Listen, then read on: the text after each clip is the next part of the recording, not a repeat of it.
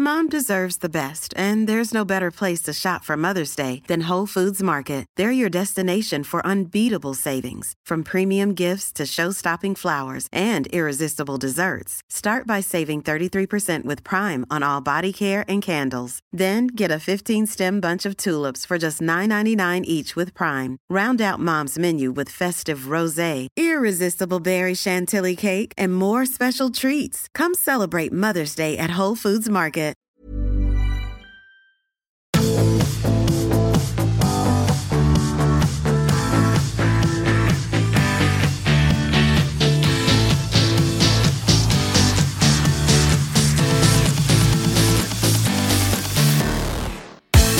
Hi everybody, the Ruck is back, rugby's back, the new season is with us. I'm just going to kick off with a question to you, Owen Slot.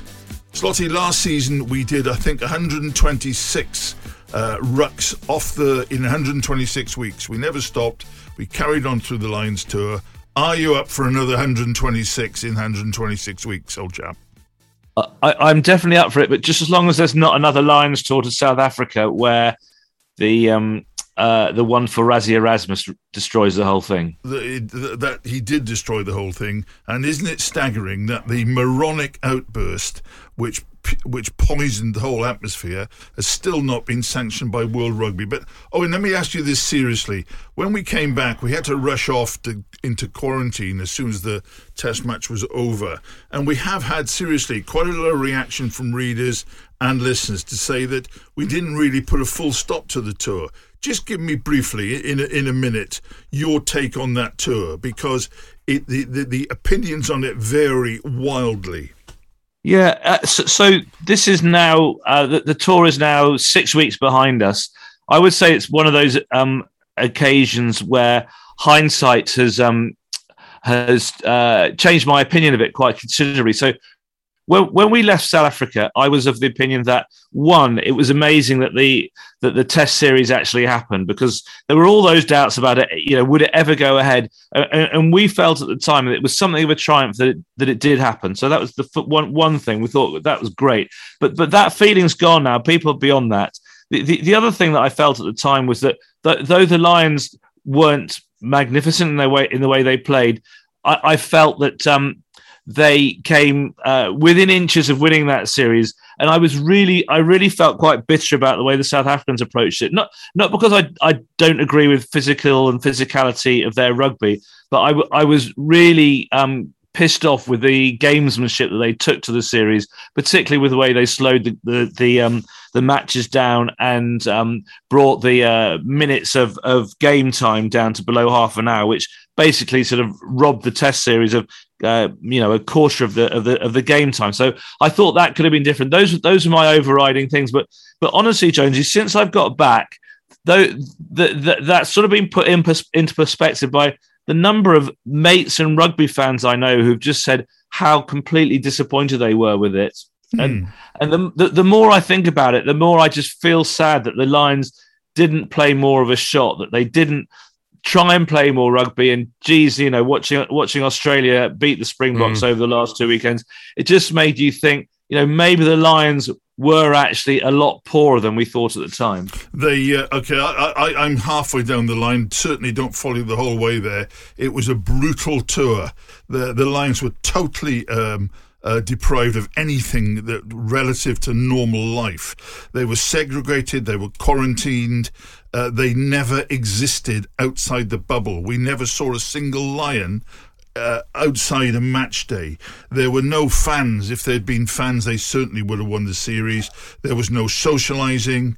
It was just testing for COVID. It was avoiding the riots. There was a curfew. A very proud country completely and utterly robbed and raped of any finance because of the idiots who wouldn't put the tour back. And when we come back, all we hear is, the Lions were terrible. I'm here to tell you, if you were there yourself, and I'm not, you had to be there yourself, there was no opposition. They played teams all the way through who had been beaten by Harlequin's second team. They had no idea what the form was, no idea what the people in form or the test team was, and I think they did bloody brilliantly. They upheld the honour of the Lions. To cover it was dangerous, but it was the greatest experience of my touring life. And those are people who are now saying, oh, because Aussie beat them, that makes a difference. It doesn't. Can I just now go on to our 3-man panel? And they can only be called a triumvirate. As well as Owen Slot, we've got the great Alex Lowe from The Times. Alex, welcome back. Up for a new season? Oh, very much so. We're back. Most of us are back in the studio. I've come back through COVID, out the other side, and actually really excited for a season which, although the start of it we're missing some of the big name players, there's nothing else hanging around it. There's no Lions tour to dominate the talk. There's no World Cup to dominate the talk.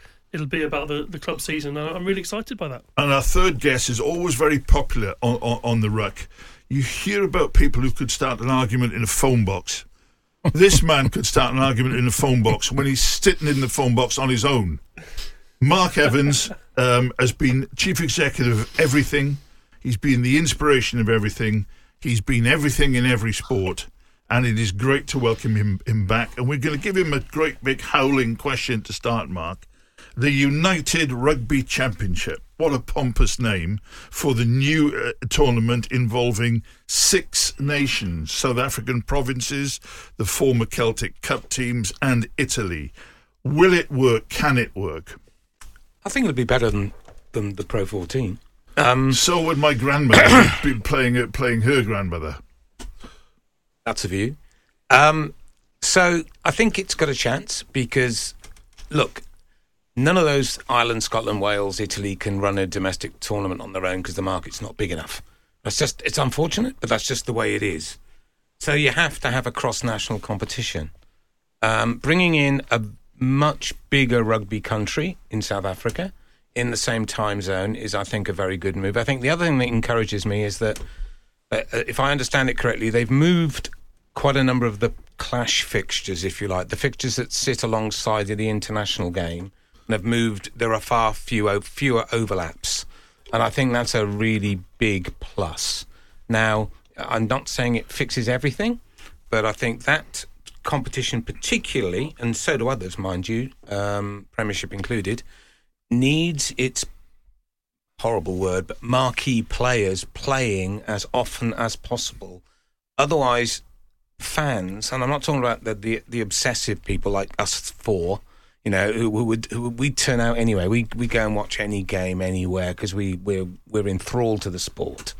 But that's not the people we're after, and they want to go and see the stars as play for the clubs. And I think in the way that they've made some changes, it's a work in progress, of course, but I do think it's got some promising signs. And you know, the thing that would really drive it, but I'm not optimistic in the short run, was the same thing that would have driven the Pro 14, is the return of strong Welsh regions, teams, clubs, call them what you like.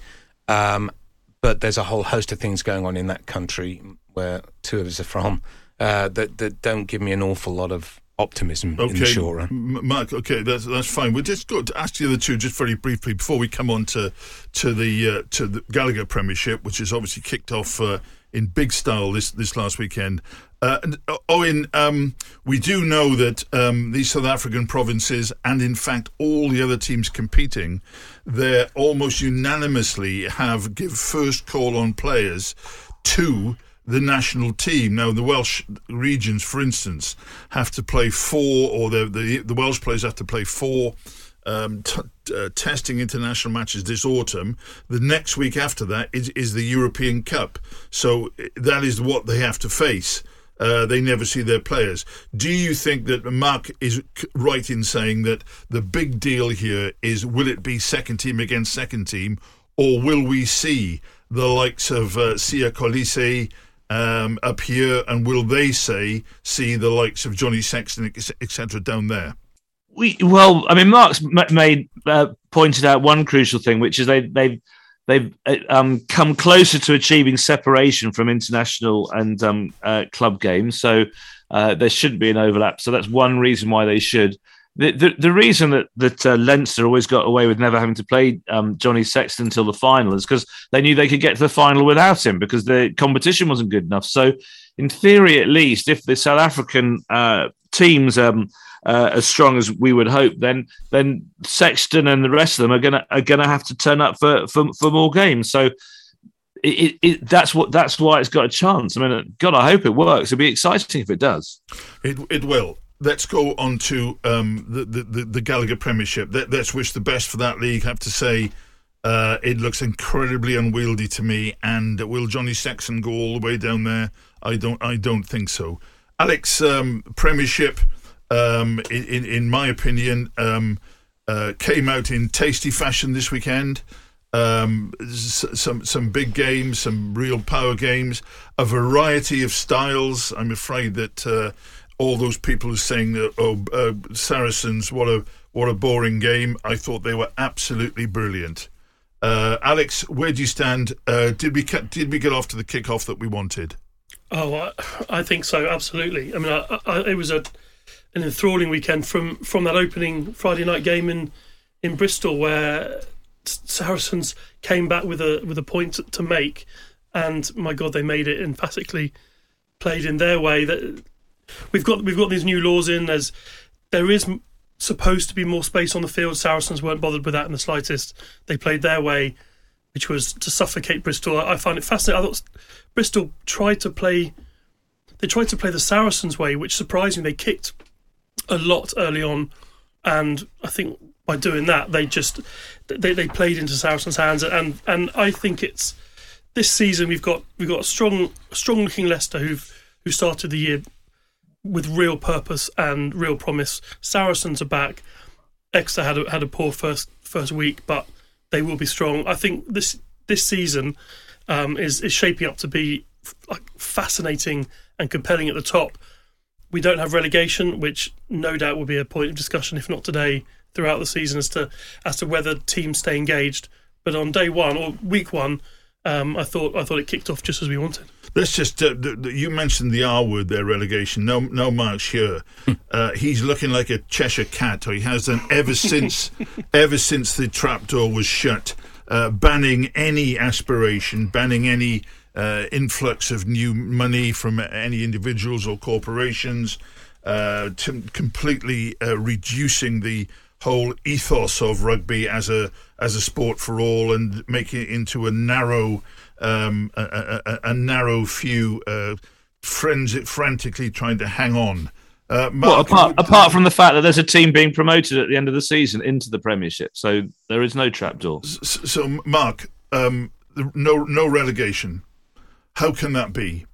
Oh, we're not going to go over this again, are we? Come on. I've been saying this for 20 years. What are you on for? No. I'd much rather talk about the footy, really. No, look, I don't think it's going to make a heap of difference. We've had loads of seasons in the last 20 years when someone's fallen off the bottom and there's been no jeopardy at all. So it'll be like one of those years. I thought... I'm going to disagree with you, though, Jonesy. It's not unusual. I didn't think Saracens were great. I thought they were okay. I thought the story out of that game was Bristol were absolutely dreadful. And I don't even exaggerate. They were dreadful. They didn't have a scrum. They didn't pose any real... Apart from Sir Charles, who was just magnificent. He's just such a wonderful player. Apart from... They didn't have any threat. They had no go forward. And I'm looking down their squad. Anyway, this will come back to bite me. I'm looking down their squad. God, they've got to get Radradra back. I hope he really is back from Fiji, because they are really missing him. They missed Morahan and they missed Nalago. But they didn't have any punch. They looked really, really lethargic. I take your point, Alex, about that was a bit of a funny game they played, but they stopped that after a bit, and they went back to what they've been good at, their style. They were terrible. I mean, Saracens they defended very well, and their one try was a lovely bit of skill from Alex Sosowski, who had a really, really good game. But I don't think they were terrific or anything. I thought the reaction to that was, across a lot of the media, was massively overblown. I think it was massively underblown, because I thought they were brilliant, and I've watched it again, and a team that's just has been away for a year had 9 players out. International, or only 9 international players out. I thought they did a spectacular Can I just say, and I think that Bristol will have a good season, but that performance by Saracens was absolutely seminal. Slotty. Can I just say, well, I was at the game, so I was one of the people judging it, and I don't think it was overblown or underblown. I think we just blew it perfectly. I think what impressed me was the pre-season talk of Saracens was they've got this group of players back, but they don't have the depth that they have carried previously, and that was something that they answered pretty emphatically. I thought on Friday night that they had that they dug into their squad and still produced that performance. I'd agree with that. I think your question, Jonesy, about the variety of styles across the league is a fascinating one, given where the authorities are trying to present rugby now and trying to present the league. So Wayne Barnes was on BT Sport on Sunday afternoon talking through all of the new law trials that are in place. 50-22 kick designed to create space, more running rugby.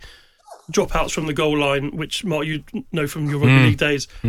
Take out pick and goes on the goal line, remove that sense of pressure, remove 5 metre scrums so that you kick long and the team gets the ball back and can run it back at you.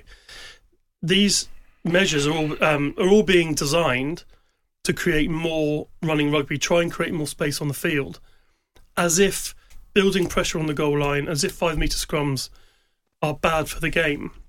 And that bothers me a bit because being a very average front row forward, if I'm chasing dropouts and running back all the time, it's diluting an area of the game that I think is really important. Don't you hate it when Alex is so hard on himself, though? That is average. Someone's got to stick up for him. Yeah, Owen, what do you somebody who saw him play right in, for God's sake. He's made a point about the new laws there. I didn't see any of them. I didn't see any evidence whatsoever that any coach has bothered even training for them. But Owen, the new laws, why are they there? Will they work, and are they indicating what the game shouldn't be going towards rather than what it should be going towards? Well, I think you're kind of you're answering your own questions by the way you designed them there. But certainly over the opening weekend, I don't think we saw rugby being particularly different.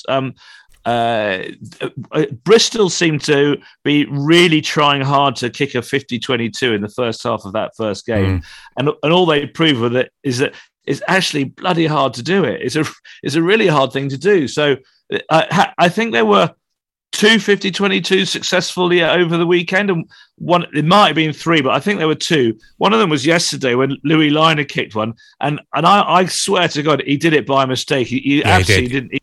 It was a channel kick. We can't say that about a liner, for God's sake. It was a channel kick that went into touch. What will Michael say? He'll be down in a minute. I was at the. No, but I think Michael's away on holiday, so we can get away with it this week. Thank God for that. I was at the World Rugby Conference where these ideas were first discussed. Scott Johnson, now with Australia, was the one who brought into the room the 50-22 God, that kick, really worries me. For example, that was his big project. Yeah, which he nicked from Global Rapid Rugby, he said, declaring an interest. He did. Right. Did anyone here not responsible for the new laws? But and I understand what they're trying to do with all of these laws, and some of them I would agree with. That the pre-latch, I think, it doesn't help the game. It slows it down, and actually it's dangerous, and it's very hard to defend legally. They're trying to create more space on the field, and I understand. From a spectacle perspective, which was the word that World Rugby used, and also they're trying to reduce the number and force of collisions on the field, which I completely understand why they're looking at it. The problem is that if I have a concern that if you start diluting the value of a set piece and a scrum, you are going to change the nature of rugby, and those games. I remember being at the game that sticks in my mind is the Champions Cup final in Bristol. The pressure that a team can build on the line before scoring can build 5 minutes of drama, The flip side of that is that was Exeter's game plan, and now they might have to go back to the drawing board and come up with another way of playing. Dean Richards last week spoke magnificently about rugby and why it's all great for open rugby, but after the fifth week of 84, 83 matches, people want something else. Mark, this before you finish your savaging of Saracens. Mark disagrees entirely with I do. with what I Dean do. Richards I think we're looking at the wrong thing, if I may. I think the changes that need to happen aren't really in law. Mm-hmm. I think what all games like rugby, not just rugby, are looking for is flow. And you can have flow in an 8-6 and you can have flow in a 48-32. It's not about the number of tries. It's about the opportunities to score tries, which good defence might stop. And Jonesy's going to go, no, not again. But the best game I watched at the weekend was a game of rugby league. It was 8-6. It was an absolutely riveting game with wonderful defence, loads of try-scoring opportunities, and 2 tries scored. But then the Bristol Harlequins semi-final last year was whatever many points. That had over 10 tries, and that was brilliant too. It's not about the number of points and the number of tries. It's about flow. And if I was... never happened. If I was looking at the game, and I wouldn't touch the laws. Hardly. Or I think what they're trying to do is probably generally quite a good idea. I don't think it's going to depower the scrum or get rid of the line. No, it won't. But we've got too much time with the TMO. We've got too many stoppages for injuries. That first game, Bristol Saracens, 5 minutes in, we stopped the game for 2 minutes for a bloke who had a little cut on the top of his cheek. What are we doing? Let's just stop the whole rhythm of the first game after 5 minutes. Treat him off the pitch. Right, we could, and it's not about quickening up the game or making it a basketball. We could get more flow and less interruption in the game quite easily without touching a single law. Mom deserves the best, and there's no better place to shop for Mother's Day than Whole Foods Market. They're your destination for unbeatable savings, from premium gifts to show-stopping flowers and irresistible desserts. Start by saving 33% with Prime on all body care and candles. Then get a 15-stem bunch of tulips for just $9.99 each with Prime. Round out Mom's menu with festive rosé, irresistible berry chantilly cake, and more special treats. Come celebrate Mother's Day at Whole Foods Market.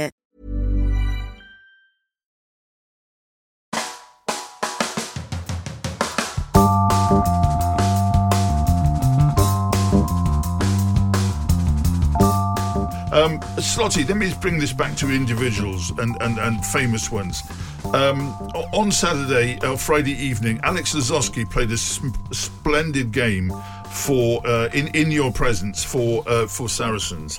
And as he did so last year in French rugby. On Saturday, George Ford played absolutely brilliantly for Leicester, probably at the peak of his form. Marcus Smith is getting a lot of plaudits, playing for Harlequins, and Joe Simmons, I think, is the player in waiting at Exeter. Is Owen Farrell, or has Owen Farrell passed a career peak now, and is he on the slippery slope out of the public eye? Well, I mean, he hasn't shown form like those players for a quite a considerable time, but his age doesn't suggest that he's past his peak, but he needs to find form again to claim that England number 10 shirt, or even the England number 12 shirt. I suspect that in the autumn, I suspect we will see Marcus Smith at 10 and Owen at 12. But you've got to remember that from the outside, there's so many of us who watch Owen Farrell and we slightly scratch our heads, going, he's not where he was in the past, and he's not this, and he's not that. But within the group, he's so highly valued, and I know to us that doesn't mean that helps England win games, but Eddie relies on him so much. He runs that team with Eddie, and that's a sort of intangible that we can't quite grasp. So he's got something on his side that we can't see. Alex, I think the element of Owen running the team as Owen Farrell running the team, as Owen Slot just pointed out, it was about this time on the last World Cup cycle where Eddie Jones had to untangle that situation with Dylan Hartley being the man who ran the team as his wingman. I don't see that happening this time. I see Owen Farrell being a key part of that squad through to this World Cup. I suspect, however, that he may be predominantly used now as an inside centre. Now that England have two sort of frontline fly halves who are really pushing for selection. I think George Ford will and has reacted really strongly to being rested from the summer. Marcus Smith, obviously. Again, the issue is balance in that midfield, but I think I don't see Eddie Jones moving away from Farrell now. Okay. Mark, just go on to, it used to be said that England couldn't be good without a strong Leicester. Well, recently they haven't had a strong Leicester. In fact, they've been terrible, and we're in what used to be called once the relegation zone before your boys got hold of it. Leicester on the weekend, far stronger, looking like a little bit like old Leicester in the intensity of their forwards and the size of them. George Ford dictating the play. Does this now look genuinely like a full-scale Leicester revival? Yes. No question. Don't think it. I think a lot of people said it before the season. I was one of them. You only had to look at their roster. And they've turned their roster over in a quite radical way in a relatively short period of time. And that has, at the same time, combined with something which we all need, every club needs it, a bit of luck. They've got a golden generation coming through. And you do get this each club gets it not very often, about once every 20 years, unless you're incredibly fortunate. You get a group of young players all coming through together who've known each other quite a long time, played in rep teams together, and they're all at the same club, and they come from your area, and you can build a real sort of championship team around them. And you look at Martin and Wells and Stewart and Van Poorvliet, who I got to declare an interest. I coached his dad, but Dad was a good player, but he's a lot better than his father. He is I think he's sensational. He's England's next scrum half, in my opinion. I don't think there's any doubt about it. He's Nick Duncombe. He reminds me so much of Nicky Duncombe. And you combine that with some very good recruitment, both on the coaching side and in the playing side. I think they'll go top 4 this season, and I think they'll go stronger than that the year after. Oh, we're talking about Steve Borthwick now. We've been spectators as Eddie Jones has brought in hordes of people over the years, and I do mean hordes. All of them, or most of them, Australian. Very few of them successful in the sense that they signed another contract. And he's really thrown together a group. Steve Borthwick, is he now showing evidence that the people who did rate him, i.e. Eddie Jones and Warren Gatland, say even though they didn't like him very much, that they were right to rate him highly as a coach, because as Mark says, he's really putting something together now. Yeah, so you look at where England fell away in the year since Borthwick left. I think a lot of that is because he was one of the foundations that was pulled away from it. I don't think they've replaced him sufficiently as a coach. That's not very complimentary about Matt Proudfoot, by the way, but maybe that's more of a compliment towards Steve Borthwick.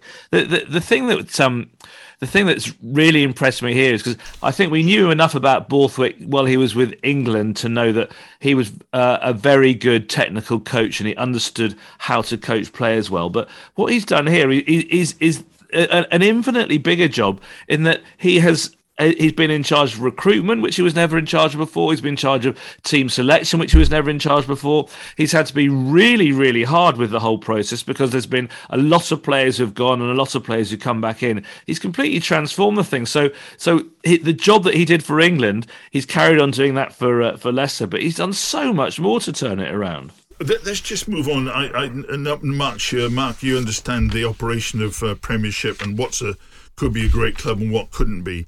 London Irish yesterday on the weekend lost to Worcester 36-24, which good result for Worcester, and possibly not crucial for London Irish, probably not critical for London Irish in their first game.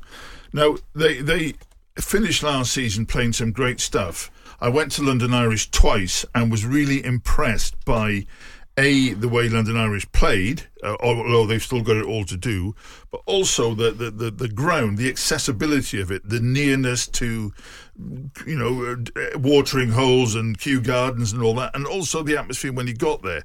Do you think that's a step forward for the Premiership because the London Irish now have moved from the outer limits in the Madejski to a big new stadium? I think the stadium size is much better suited to rugby at this stage in its development. The Madejski was just that bit too big unless you're a giant like Leicester and Bristol. And London Irish, we all love the club, but can no way be called a giant club in the game. Great history, great tradition, etc., etc. I think that it's a great stadium, and I'm really looking forward. I haven't seen a game of rugby there yet, but I'm really looking forward to it. And it's very close to Quins, and they've done a pretty decent job over the years of getting an audience from that area of London. I would say it's a big step up from Reading, but I'd wait and see to see whether they can regularly draw a crowd of committed fans. They've gone back to their core base. That's where they're from. They're from West London.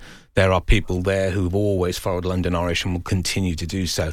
But can they grow their average crowd up to the 15,000, 16,000? If they can, in that stadium, that'll be a hell of an achievement.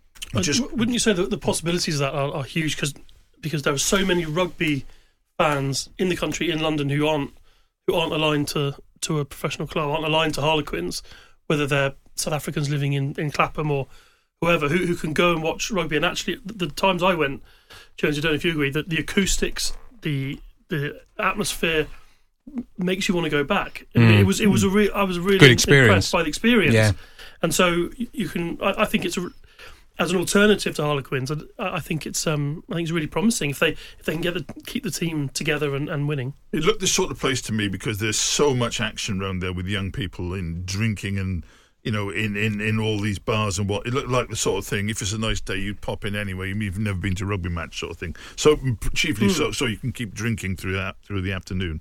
Owen, you made a valiant visit north yesterday to Newcastle. Tell us what you thought. It looked a decent game. We saw someone called Adam Radwan, really impressed. Someone else called Louis Liner, not too bad either. What was your experience, and any signs of life in Geordieland? Yeah, we must not say it's a valiant thing to do to go to Newcastle. It was a you haven't been there for pleasure. 6 years. Yeah, all right, okay, all right. We could let's move on to the game. The game was the game was really good fun because it was close all the way through. Harlequins led from the start, but Newcastle were always chasing them down and couldn't quite catch them. So that was fun. Lewis Liner has got a few headlines. Though he didn't really deserve them. Not that he didn't play well; he played perfectly well. But he got a brace of tries, which were really sort of just finishing off good moves. Really nice passes from Tommy Allen, the Italian 10 that they brought in. Great signing, by the way. Actually, hadn't realised that. That's really smart work. Though you have to ask yourself, if Tommy Allen's there to make to fill in for Marcus Smith, what happens when both of them are on international duty? Anyway, that's a question. I think he's not going to play for Italy. Is he not? They've gone on to the next generation. That was one of the reasons they signed him. Okay. Well, that's why it's good to have Mark Evans on, because he sometimes knows more than Alex Lowe. Very, very, very rarely. No, Slotty, that's just not correct. Yeah, but just back to that game. That Adam Radwan was really, really great to watch. Really fun. Yeah. God, he's good. I mean, he's epically fast, and he's got a low centre of gravity. So he can step and move and swerve really well.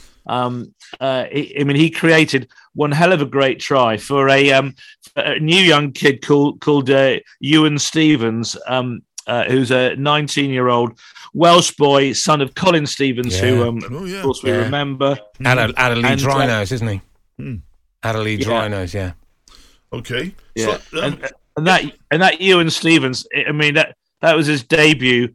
He's only 19. He didn't look overawed or anything. He just went for it. I think he's going to be pretty excited as well. Alex, I just want to ask you. We haven't touched really on Sale. Many people's choice to win the title. Do you join them, and what do you rate from Sale? Then I'd like to go on to Mark, just for Mark to say, just sum up where the Premiership is. We've come through COVID, all the ups and downs. We've come through an age where I considered their administration to be absolutely shocking. Just like to know where they are. Just take a snapshot. But Alex, first, Sale for the title. I think they're definitely in the mix for it. I think what stood out for me, and Mark referred to Jack Van Poortvliet as nailed on next England scrum half. I think he's going to have a battle for that jersey from Rafi Quirk. Not to mention those who are ahead of them in the sort of the current age pecking order, like Harry Randall and Alex Mitchell. But Rafi Quirk is a hell of a player as well, and they've their recruitment of Faf de Klerk a few years ago was critical for sort of boosting that club to the next level, to get them back on the road towards where they are now, which is a top four club competing for titles. It's also been demonstrably beneficial for a player like Rafi Quirk to be playing and training at the same club as someone like Faf, and I think he is a real special talent too. And the prospect of Jack Van Poortvliet and Rafi Quirk competing for that England 9 jersey for the years to come is a real exciting one for England. Mark. I'd agree with all that. I think he's really, they're both terrific, aren't they? They almost overlap on the age thing, yeah. The Premiership, well, I tell you the problem isn't the rugby. I think the rugby was terrific last year, and I think it's going to be even better this year, because I think you can get all the way down to about 11th and you've still got a really good team. And not just on their day, every week could turn somebody over, not just every now and again. I'm worried about the TV. I see there's no deal with Channel 5. So our free-to-air coverage has pretty much disappeared, unless there's something going on that I'm not aware of. I don't know why that's the case. But that was a good programme, Mark. That's a great programme, and never mind, even if it was a poor programme, any sport that wants to grow has got to get on free-to-air television, and we're not. Again, the club game is not on free-to-air. Are they driven by trying to set up their own top channel? There must be something. It doesn't. I don't know is the answer, Alex. But that worries me, that having established a free-to-air presence in the last couple of years on the Highlights show, that's gone now. That's not great, and this is a bit early, but I'd be keeping an eye on the crowds, the weekend crowds, and it is September, and that's traditionally not a great month for crowds, but there are some sports post-COVID that have gone back, and their crowds have come straight back, and there are others that haven't, but it's very early, 1 week. It looks like we're one of the ones where they haven't, with the possible exception of Bristol, who got 19,000 for salaries. You'd think that's about what they would expect. I'd say the other 5 were down on what you would have hoped for. And that's not a trend you want to see exacerbated. Is that anything to do with Lions not being there? With you'd sort of want to launch a season with everyone. The Premiership rugby posters were plastered full of faces, none of whom are actually playing. That's true. This weekend. And I take Owen's point right at the top of the show.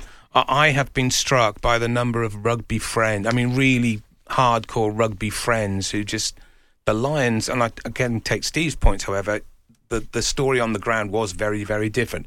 But for the customer, the fan who was here, it was quite a negative experience, and I think that's had an effect. My hope, just lastly, James, is that the rugby on the field can actually bring it up again, and we can leave that negativity, and it can become a real positive season. We're going to have to rattle through a few things now. We don't want to go on too long. This weekend, the Scots Super 6 began in Scotland. What did you think of that? Where do you think it's going? And who's your favourite to win it? I thought it had a disappointing start. I don't know why they played it in Scotland. And why are they playing? Why are they playing with 6? Surely they should be playing with 12 aside, which is the fad these days. Well, that's a fair point. I thought it was called the Scottish because it's in Scotland, and because there's 6 teams in it. But whatever, I bow to your knowledge of that. But should we be following that throughout the season, do you think? Oh, we're going to persevere with this, are we? Okay. The answer's no, Owen, all right? Okay, the answer's no. Okay, just very, very briefly, amazing results. 2, 1 great, 1 terrible in the Premier 15s. In the Premier 15s. Bristol scored 118 points against Darlington Moden Park. Now, that is a very bad day because we're only 1 year into an agreement where the RFU was meant to assess these clubs and their competitiveness. On the other side of the coin, astonishing away victory quite easily by Exeter Chiefs over champions Harlequins. Also in France, anyone who's ever been to Biarritz on European jaunts will love this. Biarritz 28, Racing 92-19. What a comeback for Biarritz, and massive controversy there because the owner wants to take them somewhere else. But at the moment, they're playing like the old Biarritz we know and love. And now, before we finish, I'm going to ask everybody for their god or goddess of the week. Thank you very much for listening to us. This has been The Ruck from The Times and the Sunday Times. It is great to be back. We'll be here every week throughout the season, bringing all the latest discussion and arguments in telephone boxes or not. Please follow or subscribe from wherever you get your podcast. We love to have you. So just as the outro for today, Owen Slot, in your studios, in your home, who was your god of the week? Can we come back to me in a minute? You still worried about the Scottish Sixes?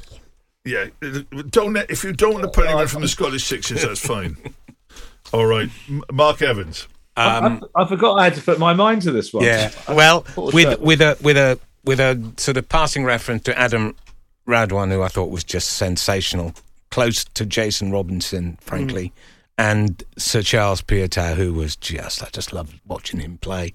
I'm going to say Michael Hooper, because I've never seen the bloke play a bad game for Australia, and he's played in some pretty ordinary teams in the last few years.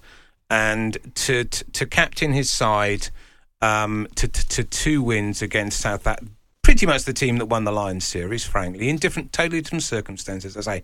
But not just beat him on Saturday. I mean, Cora Beattie, who used to play at Melbourne Storm. He scored 2, made 1, but Michael Hooper, to captain that to 2 consecutive wins, a series win against the world champions, he's my god of the week.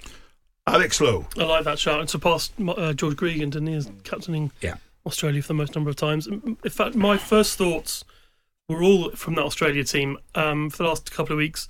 Michael Hooper, Quade Cooper last week, but I have to pick Taniela Tupou this week for just showing everyone what props can do, both in the tight and when they're thundering down the wing with a one-handed no-look pass. He's got to get my vote. Owen Slot.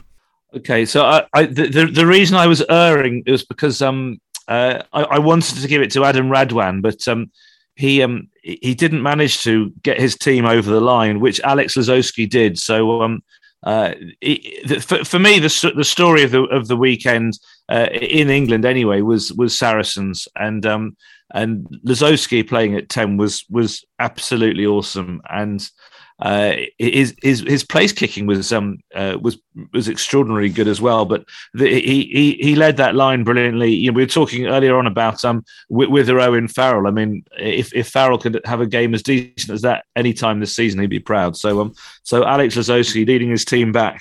Mine's also a Saracen. Just to finish off. A man who I was told was a wonderfully promising player who had a wretchedly horrible injury and came back to start on the loose head for Saracens, Ralph Adams-Hale. And I was always told he was a great player in the making. And my goodness, as Mark said early on, he absolutely ruined the highly rated Bristol scrum, especially in the first half. And I thought it was nice to see him back. But thousands of other heroes, because it was lovely to have fans back as well. That was The Ruck. Stay with us. Thank you very much, Mark Evans, Owen Slot. Sorry, what was the other panellist? Alex Lowe. John Lowe, darts player. Arthur Lowe. And We'll be back next week, every Monday. Thank you. Mom deserves the best, and there's no better place to shop for Mother's Day than Whole Foods Market. They're your destination for unbeatable savings, from premium gifts to show-stopping flowers and irresistible desserts. Start by saving 33% with Prime on all body care and candles. Then get a 15-stem bunch of tulips for just $9.99 each with Prime. Round out Mom's menu with festive rosé, irresistible berry chantilly cake, and more special treats. Come celebrate Mother's Day at Whole Foods Market. When you make decisions for your company, you look for the no-brainers. If you have a lot of mailing to do, Stamps.com is the ultimate no-brainer. Use the Stamps.com mobile app to mail everything you need to keep your business running with up to 89% off USPS and UPS. Make the same no-brainer decision as over 1 million other businesses with Stamps.com. Use code PROGRAM for a special offer. That's Stamps.com, code PROGRAM.